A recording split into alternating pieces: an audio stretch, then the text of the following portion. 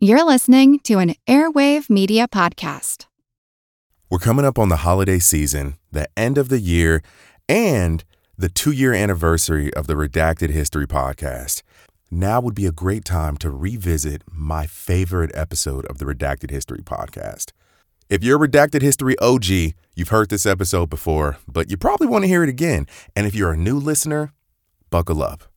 This is the story of Mary Bowser, an enslaved woman in Virginia who, once she got her freedom and was educated, she came back to Virginia to form a spy ring with her former enslaver to spy on behalf of the Union Army in the Civil War. Let's get to the show. What if I told you that climate change wasn't real?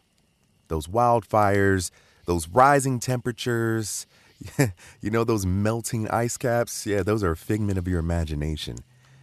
I'm just kidding. That would be a lie. Now, what if I told you there once lived an enslaved black woman who was freed, educated, and became a spy for the Union Army and played a part in infiltrating the Confederacy in the midst of the Civil War, providing valuable information for the Union Army. And her partner in crime was her former slave master? Well, that would be the truth. This is the story of Mary Bowser. Welcome to the Redacted History Podcast. So, first off, happy Women's History Month. I took a 2-week hiatus from releasing any new podcast content because I wanted to produce an episode that did Women's History Month justice. I wanted to produce an episode that told the story of a woman who has not only been forgotten throughout history, but someone who inspired me as well, and I hope she inspires you too. Now, most of those 2 weeks were spent reading and researching because Mary Bowser was, for lack of better wording, a ghost. Not just in the afterlife, but while she was amongst the living as well. Seldom were the lives of enslaved folk documented. And Mary was also a woman, so had it not been for the first-hand accounts and the extensive work of historians, we would never know what little we do about this amazing woman and her story. I also thought it was important because when we talk about the Civil War, when we talk about the 1800s, who do we talk about? We talk about Jefferson Davis, loser, Robert E. Lee, super loser. We talk about Abraham Lincoln and how he was put on a t-shirt watching Disney on Ice. We talk about Andrew Jackson and all of these white men, but we never talk about the heroes of the Civil War that were people of color. More importantly, the heroes of the Civil War who were women. We talk about Harriet Tubman, and yes, she led the Underground Railroad, but we don't talk about how she was also a spy, how she was also a nurse. So that's why I wanted to talk about Mary Bowser today. This episode is part 1 of a 2-part series because there is a lot to go over. So, sorry, I know we all want, everything at once in this age of consumption and the internet. But don't be mad at me, give me some grace. Now, there aren't many pictures of Mary. A lot of the pictures on Google or historical websites that claim to be Mary actually aren't her at all. So for this story, I want you to close your eyes and imagine a darker-skinned black girl with big, curly black hair. Now, like I said, little information was recorded on Mary's life in her earliest years, and she basically fell off the face of the earth after the Civil War. However, the documented period between 1839 and 1865 is a cinematic movie experience, and I'm going to do my best to give it to you. Mary Bowser was born Mary Jane Richards in May of 1839 in Richmond, Virginia. The Bowser name comes later, so just bear with me. Richmond was a very interesting place at this time, mid-1800s. It wasn't too far south where folks considered slavery to be at its harshest. Think Alabama, Mississippi, Louisiana, even a lot of parts of Georgia. And it was about 250 miles away from Philadelphia, the nation's most popular free city. A city that had abolished slavery in 1780 and had a thriving free black population. And due to its proximity to the north, the Richmond economy reflected northern economy. So you'd see less plantation work and more in-house labor, hardware, blacksmiths, etc. But don't think slavery was any less harsh than what we like to refer to as house slaves, right? Mary was born to who we'll call Minerva and Louis. Not much is known about her parents, especially when and where they were born. She was born into what many would call a unique situation. You see, her mother and father did not live together. They were both enslaved, but by different masters. Mary's mother, Minerva, was owned by the Van Loo family, a rich family whose deceased patriarch was the former mayor of Philadelphia from 1796 to 1798, and he moved the family to the Richmond area in 1906.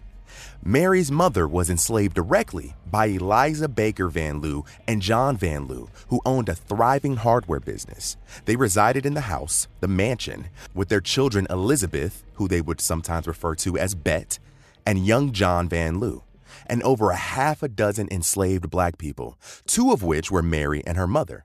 Now, where was Mary's father, you may ask? He was also in Richmond working as a blacksmith under the enslavement of a man by the name of Mahan. Mary and her mother were permitted by the Van Loos to spend Sundays with Louis, who had his own cabin. Once Mary was old enough to work, she was put to work in the big house alongside her mother, cleaning and waiting hand and foot on the Van Loos. Mary was a very inquisitive young girl. Her mother taught her from a young age, as early as 4, that she must always be aware of her surroundings. If you're doing a chore around the house, serving the white folk at a dinner party, or anything of the sort, keep your ears and your eyes open, like a spy, because you never know when you would hear some information that would be useful to you down the line. When Mary was around 5 or 6, it was discovered by her owners and her mother that she had an eidetic or photographic memory, and this would be something she would use to her advantage many a time. However, when they found out about Mary's memory, they thought it meant she could read, which she could, but she could never admit that because of, as you probably know, it was illegal in slave states for black folk to be literate. So, Mistress Van Loo made Mary promise to never tell of her gift, or she would be taken to Richmond's whipping post to be punished for the entire town to see. But, in secret, Elizabeth Van Loo, the daughter, would teach Mary how to read in the coming years. The Van Loos had a very interesting family dynamic. Mistress Van Loo was a very stuck-up socialite from the North who wanted the finer things in life and very much so enjoyed the employment of her workers, as she called them. John was the typical firstborn son who was eager to take over the family business when it was his turn. And Elizabeth was the rebellious radical. Born around 1819, she was sent to Philadelphia in her youth to study at a Quaker school. You see, Quakers were amongst the first denomination in the United States to fiercely detest slavery and form abolitionist groups that spread out throughout the North. And as you can imagine, Elizabeth, growing up in the North, went to the North and realized that slavery was whack. And she brought those sentiments back down south with her. When she came back to Richmond, she would become an outspoken member of the family on behalf of abolition. The family dynamic began to turn its gears when in the fall of 1844, old Master Van Loo keeled over and kicked the bucket and went down to, up to heaven. Some years later, it was Christmas 1850, and Elizabeth Van Loo invited Mary's father, Louis, to Christmas dinner, which was odd. That night, the table had been set, the food was prepared, and the enslaved stood around the table ready to serve their masters. The instructions that they got prior to dinner were that 11 plates were to be set at the big table.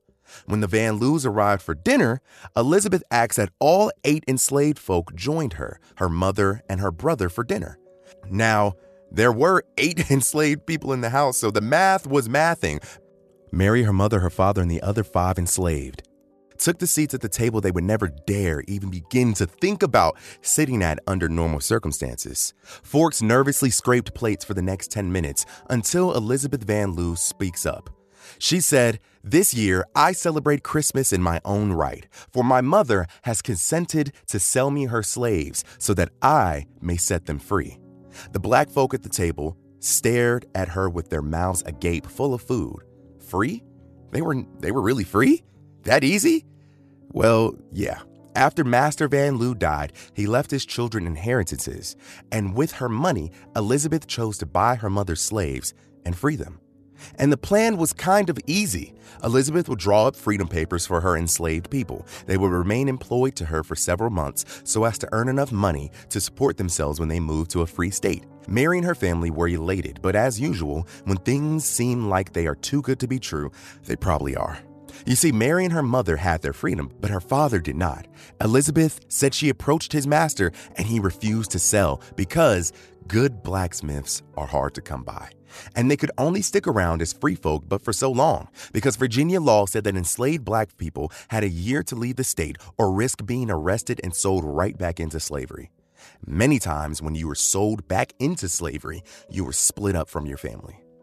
One of the many, many inhumane laws put into place to further dehumanize black people. So Mary and her family had a choice to make. She and her mother could take their freedom, head north, knowing they'd never see her father again.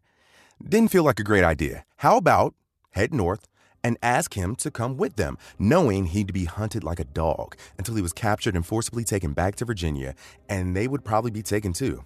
And this is where his master would either cripple him or kill him. Yeah, no. However, Mary's mother came up with a different plan. She enlisted the financial support of the eager-to-help Elizabeth Van Lew, who was taking this whole abolitionist thing super seriously. Mary's parents were less concerned about their freedom and more concerned with how Mary could lead a safe and worthwhile life. So it was arranged for Mary to be sent to a school for girls in Philadelphia. She would have boarding and a monthly allowance from Elizabeth. Mary's mother would stay behind with her father and have her freedom papers redrawn every month or so until the day came that her father was freed. And who knew when or if that would ever happen. But hey, love makes you do stuff. So, in 1851, at the age of 11, Mary hugged her mother and was put on a train to Philadelphia. Mary spent her entire adolescence and some young adult years in Philadelphia.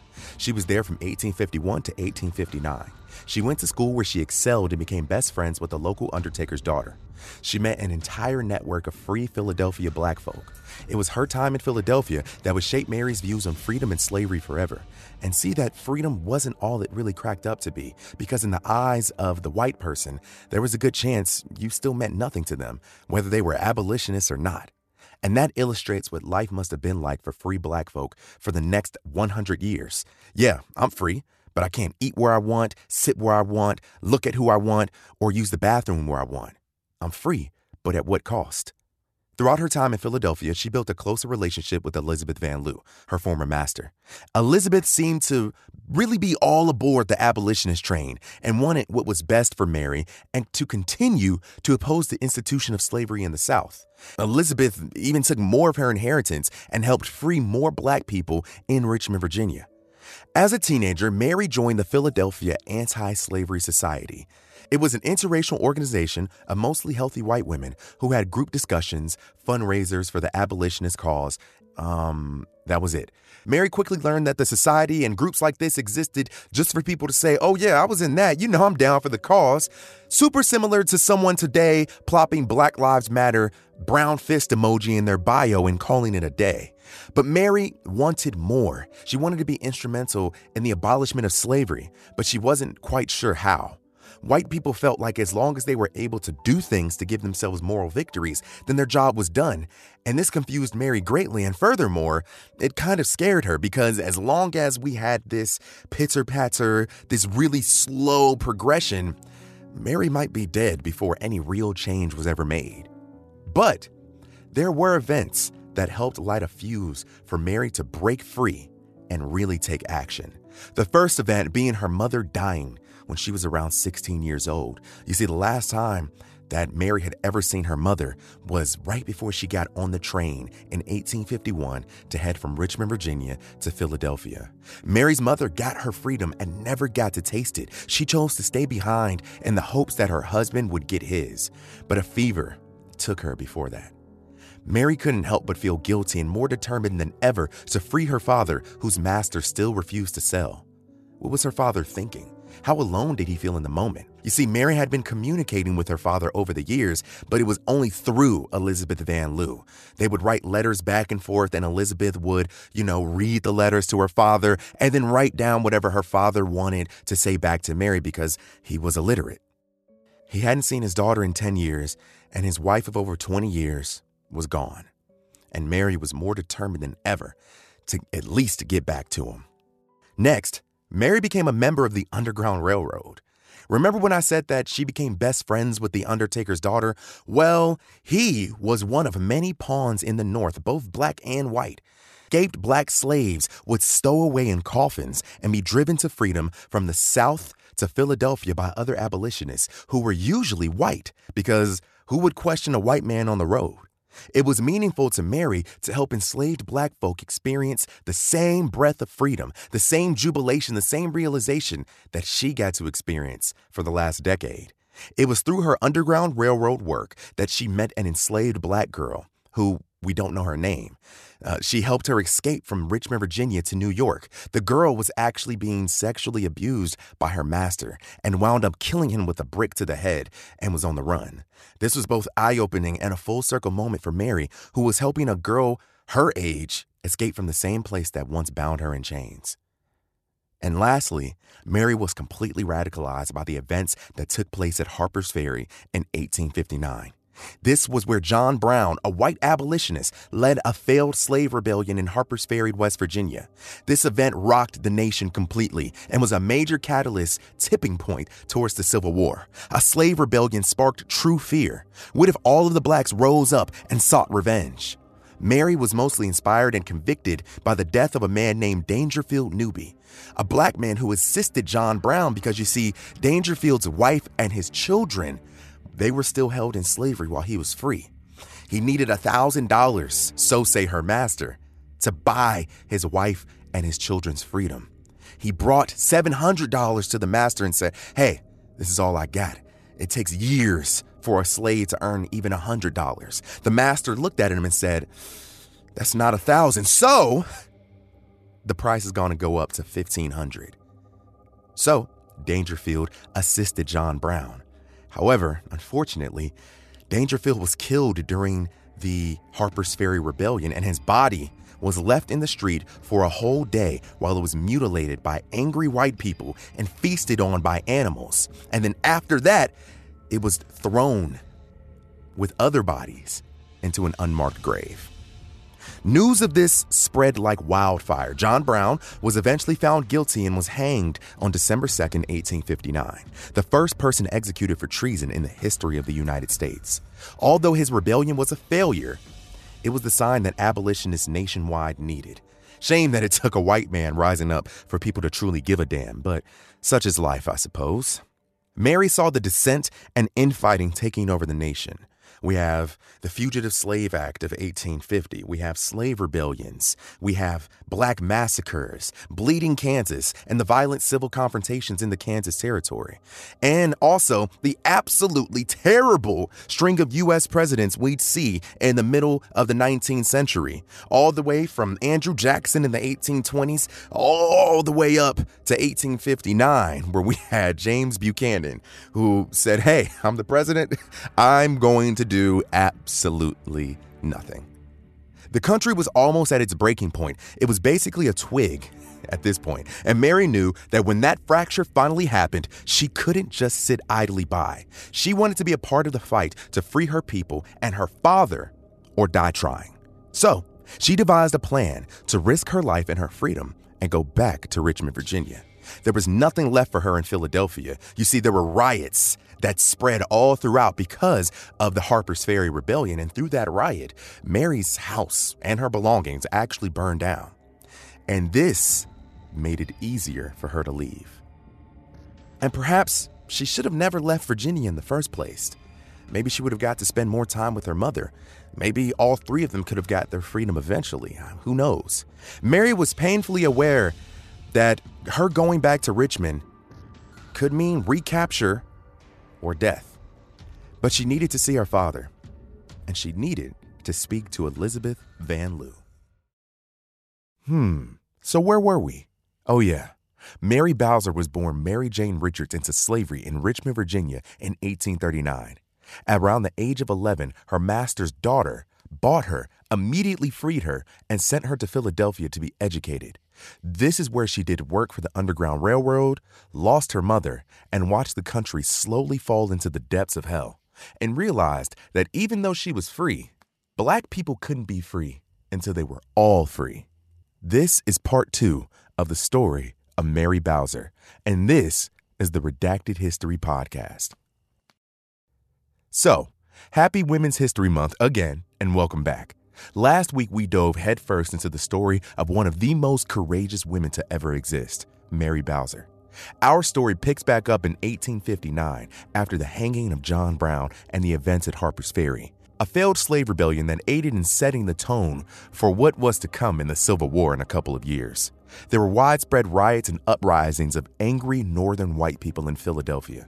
The people whom Mary knew hated black people, but not this much. During her time in Philadelphia, she spent a lot of time with rich and affluent white people, mostly white women, who bore attitudes of, those black people, they're cool, as long as they're not equal. So she decided it was best to go back to Richmond to be with her father and to discuss steps towards becoming an abolitionist with her former owner, Elizabeth Van Lew, even though she knew that it would be the riskiest attempt ever. Now, if Mary had it her way, she would have left Richmond right then and there. But she waited a year to see how the election of 1860 would play out. Mary and a lot of black people were really hopeful that Senator William Seward would get the Republican nomination to then run in the 1860 election.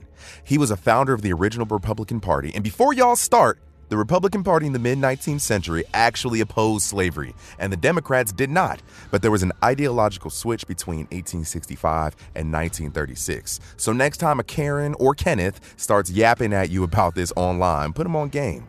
Anyway, William Seward, on paper, was the perfect person in the eyes of a black person, including Mary. He heavily supported abolition and immigration, and of course, that meant he couldn't win. Abraham Lincoln won because the platform he ran on promised to not interfere with slavery, but that slavery also wouldn't expand to the West. I wonder how that turned out, but we'll get back to Abe later. In order to get to Richmond, Mary had to enlist the help of old friends from the Underground Railroad. It's not like she could just get on a horse and ride down there herself. She got the help from an Irish abolitionist named Thomas McNiven, who will be very important to this story. McNiven was a harsh-talking Irishman who worked as an Underground Railroad transporter. His job was typically to transport slaves through Virginia and the Carolinas up to the north, sometimes as far as New York or Michigan. Now keep up with me here. McNiven connected Mary to the cousin of Mary's former schoolteacher, a free black man named Wilson Bowser. Wink, wink, wink. Wilson was a barber living in Richmond who did some side work transporting runaway enslaved folk from Virginia to freedom and would eventually become Mary's husband, thus her becoming Mary Bowser. You see how that worked out? Once Mary was back in Richmond, she wasted no time meeting up with her father, who was not very excited to see her. The years had not been kind to him at all. He was aging terribly due to the harsh conditions of the blacksmith shop he worked in. His owner was still making him work 6 days a week, only getting Sunday off. He was suffering from rheumatism and arthritis and a broken heart.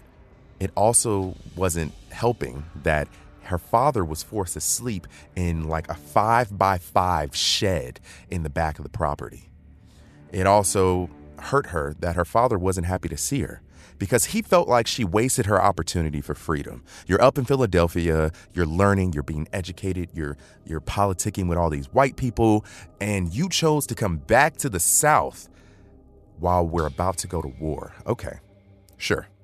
Now, someone who was happy to see her was Elizabeth Van Lew, the quick-witted abolitionist who more than a decade earlier had purchased 7 slaves from her mother and freed them immediately, 2 of those slaves being Mary and her mother Minerva. She spent much of the inheritance from her father's death to free her slaves and more slaves throughout Richmond. But Elizabeth knew that her work was just getting started. She knew, just as well as Mary knew, that the country was about to fall flat on its face very, very soon. And that all started with South Carolina.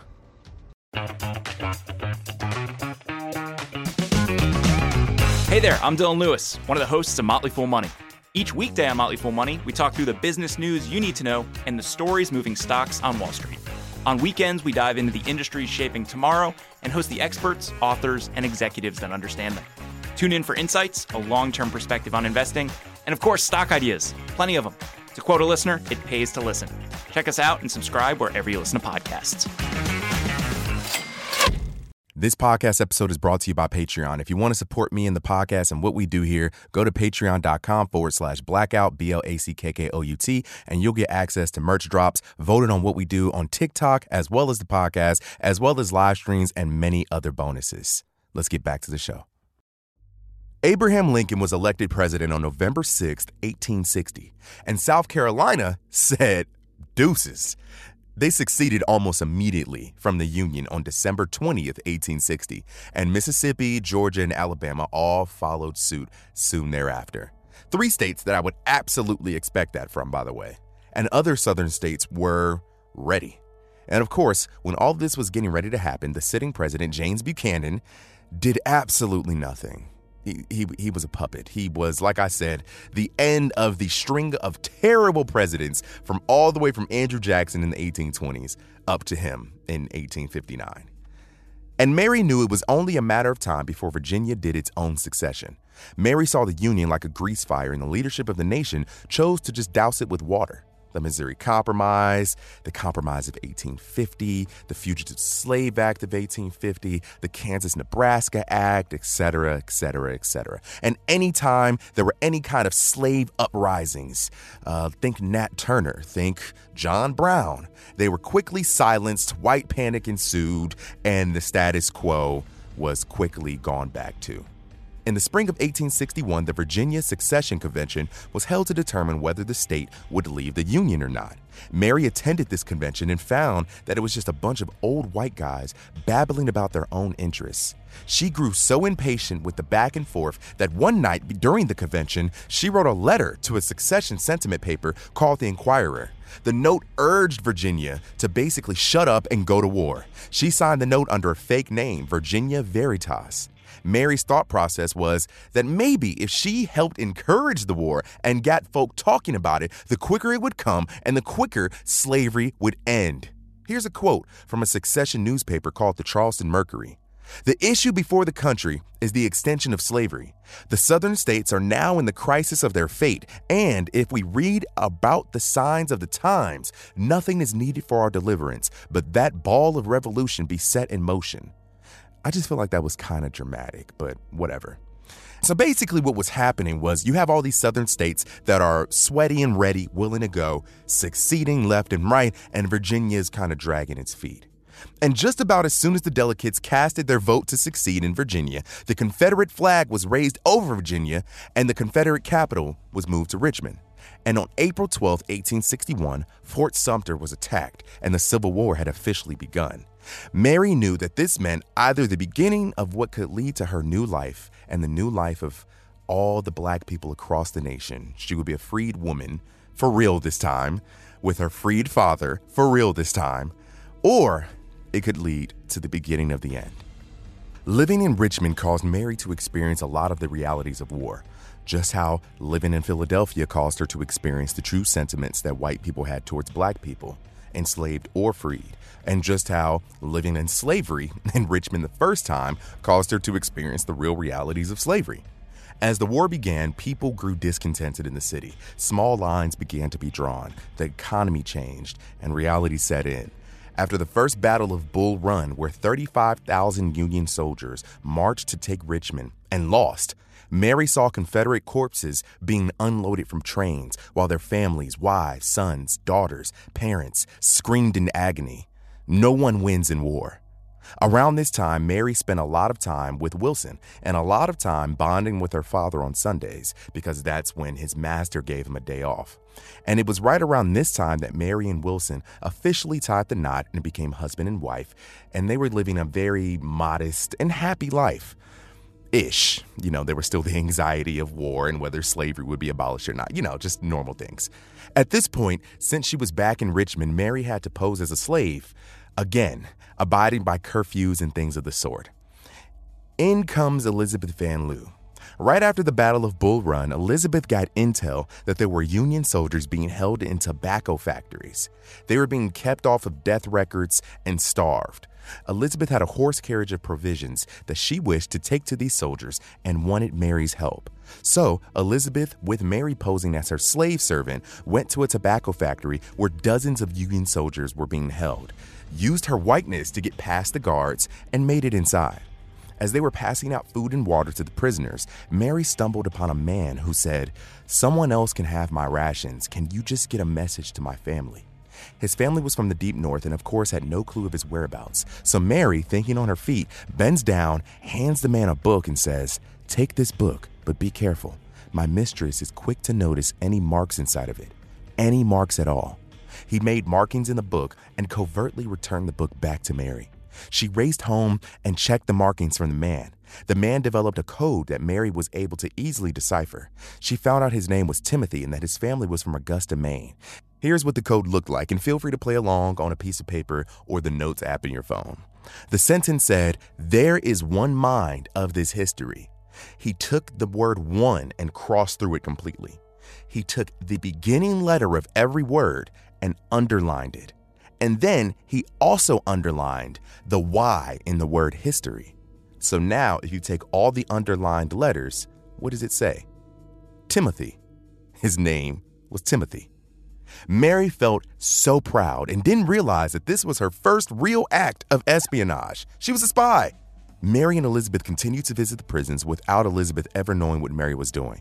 Mary had developed a system through the prison where Timothy would collect names, addresses, and more from other prisoners. Mary would take this information every night and create her own code that was kind of in line with what Timothy had already created. She would then smuggle these letters to our favorite Irishman, Thomas McNiven, who would then smuggle the information north to the families of the prisoners. Word quickly got out that 2 Richmond women were assisting Union soldiers in the war prisons. Luckily for Mary, race wasn't specified in the gossip. When Elizabeth Van Loo got word of the gossip, Mary was afraid she would panic and end the missions. But she clearly didn't know Elizabeth. Elizabeth welcomed this and began plans to further their work and begin a spy ring of sorts. Mary said to Elizabeth, "Attracting new noise means attracting trouble. Are you not worried? All it takes is a few folk to go form a mob, and if they come up here to your house, God knows what could happen." Elizabeth responded with, "I would like to see them try. I am proud to have these uncouth rebels know all that we are doing for the Union." Elizabeth made some minor tweaks to how Mary was getting her messages up north. Instead of having McNiven take the messages and make long journeys on horseback up through Virginia, she would instead ride the messages herself to a farm outside of Richmond where she had abolitionist allies. The messages would then be sent down the James River. This was a better system because Thomas McNiven riding up and down through and out through Virginia wasn't really the best idea with war going on. There were federal and Union blockades everywhere, and all it would take was for him to be caught and questioned by the wrong Confederate soldier, and then boom, everything goes to hell. Elizabeth supplied Mary with a specific kind of paper, and they devised a solid code to be used so that the messages were ever to be intercepted by the wrong party, they wouldn't be caught. Soon, people of Richmond found out that the cost of war was steep. Overpopulation and starvation riddled the city. Lots of folks thought that the war would be over within a couple of months, but it was quickly realized that this was a several years long war, at the very least, that they had signed up for. As Mary continued her work with Elizabeth in the prisons, she was shocked to find out that there were boys as young as 15 years old that had been captured. And she wondered how many more boys didn't even survive long enough to be captured. Mary spent the 6th anniversary of her mother's death in the late winter of 1862 at her grave. She felt like this was such a chaotic time in her life that maybe her mother could speak to her and give her a sign. That evening, she left the grave to walk back home and could feel someone following her. There was a presence behind her. She knew it was a man, but she did not know who it was. Quickly, as she sped up her pace, an arm reached out from the shadows and grabbed her. She looked back, and it was McNiven, Thomas McNiven. McNiven had been stuck in Richmond more often than not because the ongoing war outside of Richmond and in D.C. caused him to have to pause a lot of his Underground Railroad work. So in the meantime, he had been masquerading as a slave owner around Richmond, politicking with the other masters and rich folk alike to collect intel on Confederate happenings. And in this act, he stumbled upon the info that Jefferson Davis, the Confederate president, and his family were moving his direct headquarters to Richmond, Virginia. McNiven told Mary, "I have some use for you." Mary said, "Nah, I'm already working in the prisons with Elizabeth." McNiven said, "No, Elizabeth can do that work by herself. This job is reserved for a black girl with genius intellect. Bingo, that's you." Jefferson Davis and his wife Verena had put out an ad in the Inquirer newspaper for a maid and a servant girl. McNiven, still posing as a slaveholder, took the ad and rendered his slave, Mary, to their service. The plan was for Mary to infiltrate the Davis residence and give any information she could back to McNiven to be used for the Union Army against the Confederates. Mary wasn't too keen with McNiven's acting as a slaveholder, but kept her mind on the bigger prize. Wilson also wasn't too keen to the idea, but hey, you gotta do what you gotta do, and he realized who he had married. Wilson agreed to help pick up the slack on helping the transport of anything confidential to be transported up north, while still occasionally helping out on the Underground Railroad. So there you have it, a 4-person ragtag spy team. Elizabeth Van Lew operating the Confederate prisons, McNiven and Wilson working as transporters, and Mary in the house of Jefferson Davis, the president of the Confederacy. Over the next 2 years, Mary worked in the Davis household, looking after his annoying children, scrubbing floors, and waiting on the hand and foot of his wife, Verena. It reminded her of her early years at the Van Lew household, waiting on these rich white women as they exchanged secrets over dinner.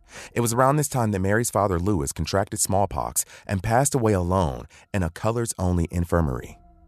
Now Mary had lost one of the reasons she came back to Richmond, and this ignited a fire in her to keep up the work that she was doing so that she could play a part in ending slavery. While serving in the Confederate household, Mary, of course, did not go by the name Mary. She went by the name Molly. And it wasn't long before Mary found her first piece of information that would be useful to the Union Army.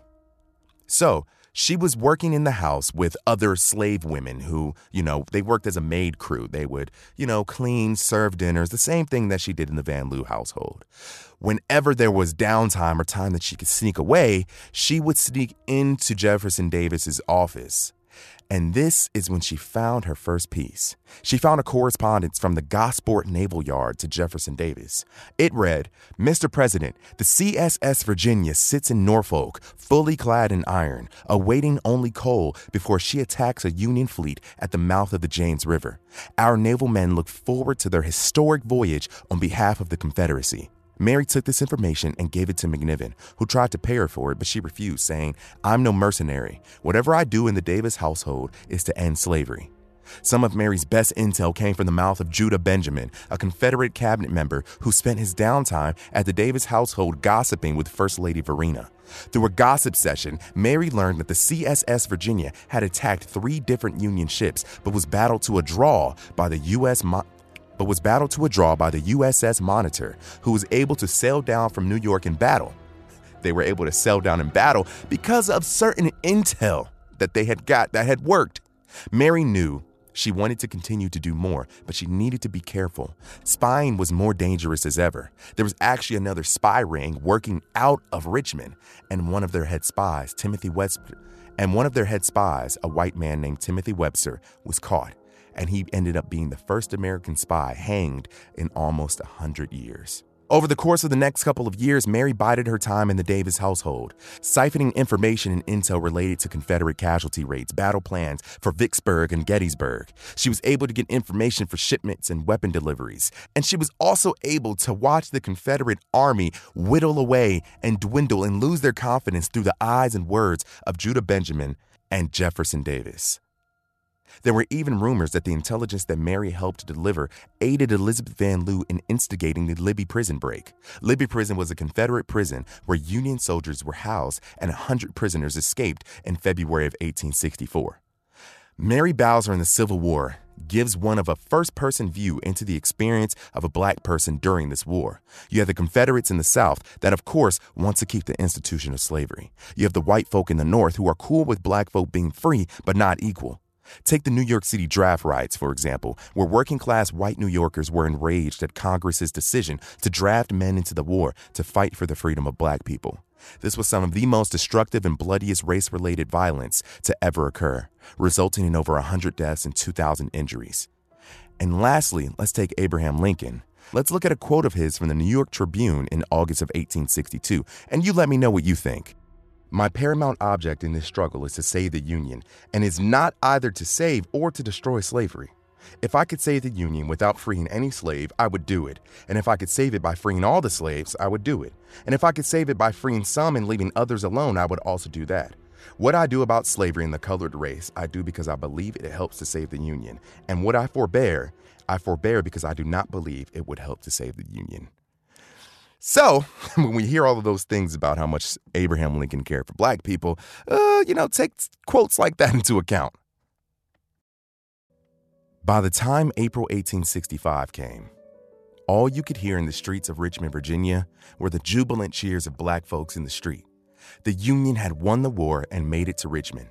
Jefferson Davis and his people had fled. Many of the rich white families in Richmond had lost their fortunes, and now they're slaves.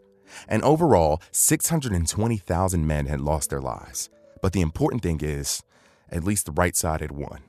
And we always hear that it is because of this man, or that man, or Lincoln. But we never really talk about how the black men and women who fought, spied, nursed, and risked their lives so that the future generations of black Americans could live lives without persecution. Albeit, it took us a while to get there, and some would say we still aren't fully there. But damn, we have come a long way. After the war, Thomas McNiven sailed off into the sunset, and not much is known about his post-war whereabouts. Wilson Bowser might have died rather young. He suffered injuries during the war when he was conscripted to serve in a United States Colored Troops regiment. And Elizabeth Van Lew actually got an open thank you from General Ulysses S. Grant. She was appointed postmaster of Richmond and employed black folk and paid them equal wages. She spent the rest of her life ostracized by white Southerners and broke because she spent most of her family's fortune on espionage during the war. She died in September of 1900 and was inducted into the Military Intelligence Hall of Fame in 1993. After the war, Mary Bowser began to slowly fade into the shadows. She supposedly went on to teach free black women. She gave lectures in the North about her life and wartime activities. And while doing all of this, she used pseudonyms to protect her identity, like Richmonia Richards and Richmonia St. Pierre. And using her birth name, Mary Jane Richards, she founded a freedmen's school in Georgia around 1867. She eventually remarried, and that is about it. And that's all we really know about Mary Bowser. That's all we really know about the little black girl born into slavery, freed, gone to Philadelphia to educate herself, and in all of her freedom, every black person's dream at that time, she made the conscious decision to risk her life, go back down south during the middle of the Civil War, basically put herself back into slavery so that she could do her part in making sure that the institution of slavery could die forever. And I wish there was more.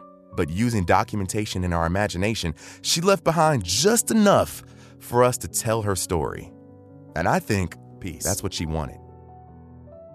If you like this episode of the Redacted History Podcast, be sure to leave a like, rating, or review on the respective podcast player that you're listening on. I truly appreciate it.